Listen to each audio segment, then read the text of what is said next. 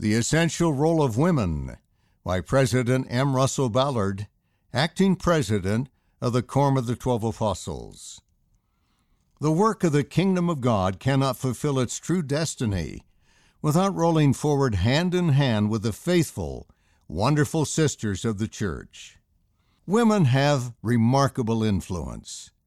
No one else can help move the gospel kingdom forward and make the world a better place quite like they can. When you sisters join with other covenant women in unity and harmony, there is no limit to your influence for good. I have witnessed your significant and eternal influence in individual lives as well as in families, and I have seen it in countless cultures and countries around the globe. I have seen what you can accomplish in branches, wards, stakes, missions, temples, and general church assignments. Your contributions in small and large businesses and charities, as well as in civic, educational, health, and sports organizations, are immeasurable. Women in councils. For years I have spoken about the power of councils with faithful women participating. Your insight and counsel are absolutely essential. Today the Lord has richly blessed the church and the world because more sister missionaries are serving faithfully in mission leadership positions and participating in mission leadership councils. More are receiving their endowments earlier, thereby enlarging the number of Temple Covenant women serving in the church. The sister leaders and general presidencies pray and speak in general conference. Women in the Scriptures. Some women wish they could find more stories of women in the Scriptures and in church history. We need to develop the skill to find their influence, as did one young sister. She said, "Mormon must have had an amazing wife to have raised a remarkable son like Moroni." If you look carefully and with the right spirit, you can find similar manifestations of effective nurturing throughout the Scriptures. For a number of years now, the church has focused attention on the faithful sisters in the church and their contributions. For example, I invite you to examine the topic Women of Conviction, found at history.churchofjesuschrist.org. The role of the Pioneer Sisters was remarkable. When writing about the pioneers, one author, who was not a Latter-day Saint, stated, "Their women were incredible." As we look for and find women in our Scriptures and in our history, we will see better the power and influence women have in our family, community, the church, and the world. Balancing options. In my lifetime, we have seen numerous women appointed and elected to public offices, fill positions as CEOs of major corporations and organizations, and admitted in increasing numbers to prestigious business, law, and medical schools. Joseph Smith told the Relief Society in 1842, "I now turn the key to you in the name of God, and this society shall rejoice, and knowledge and intelligence shall flow down from this time. This is the beginning of better days for women." We are seeing the fulfillment of this prophetic vision as new opportunities for advancements for women unfold in unprecedented ways. Balancing everything among all the available options can be a challenge. In the end, most of us have to choose among competing options. Of course, we have a divine pattern to follow, as outlined in the Family, a Proclamation to the World. But we know that mortality can be complicated. Many women are single for long periods of time. Some women are married. Others become single when a spouse dies or when they divorce. And some women may never marry.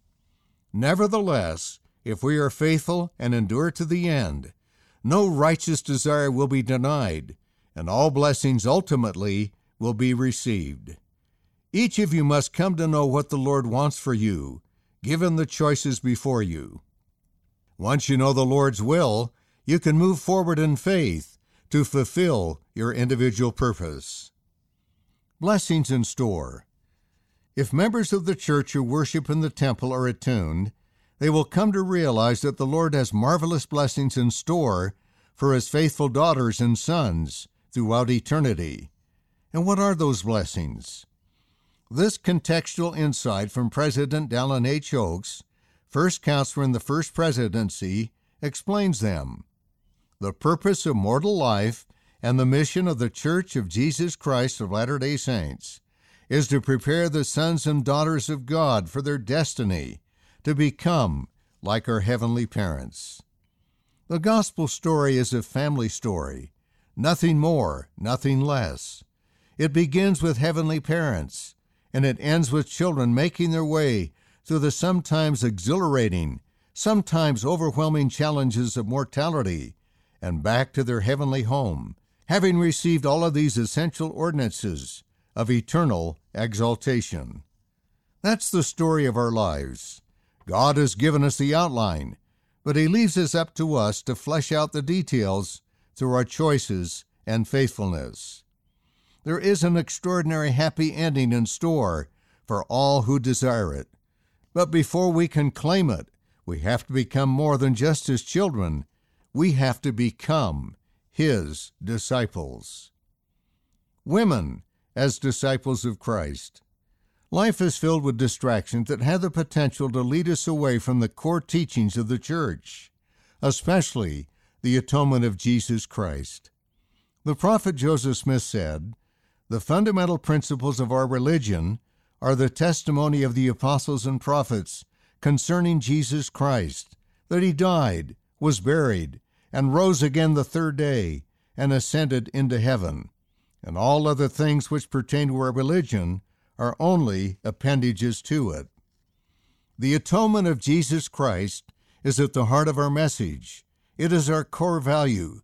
It is our doctrinal center. It is the heart and soul of the Church of Jesus Christ of Latter-day Saints. If you have not yet felt the truth and power of the Savior's atonement in your life, I invite you to refocus on the central message of the restoration, a message declaring that we can be made perfect through Jesus, the mediator of the new covenant, who wrought out this perfect atonement through the shedding of His own blood. Doctrine and Covenants, section 76, verse 69. Sisters, please do whatever is necessary to stay focused on the simple and central message of the restoration. Accept it, understand it, embrace it, love it, share it, defend it. Women of covenant power. Now I would ask you to do the same thing the prophet Joseph Smith asked the Relief Society sisters to do.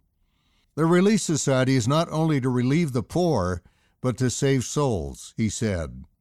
Every sister in this church who has made covenants with the Lord has a divine mandate to help save souls, to lead the women of the world, to strengthen the homes of Zion, and to build the kingdom of God.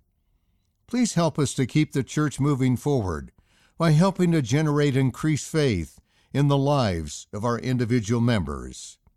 Righteous and faithful women have always played an essential role in saving souls and defending the kingdom of God. However, you women of this last dispensation have especially important roles and responsibilities to fulfill. You are women of determination, faith, dedication, and action. Like faithful sisters in the past, you need to learn how to use the priesthood authority with which you have been endowed to obtain every eternal blessing that will be yours. I ask our Heavenly Father to bless you, that you may have the peace and calm assurance that what you do within the church is essential to the growth and preparation of this world for that day when the Lord and Savior will say, "It is enough," and will come to rule and reign. The work of the kingdom of God will roll forward, but it cannot fulfill its true destiny without rolling forward hand in hand with you faithful, wonderful sisters of the church. End of the article, The Essential Role of Women, by President M. Russell Ballard, Acting President of the Quorum of the 12 Apostles. Read by David Shaw.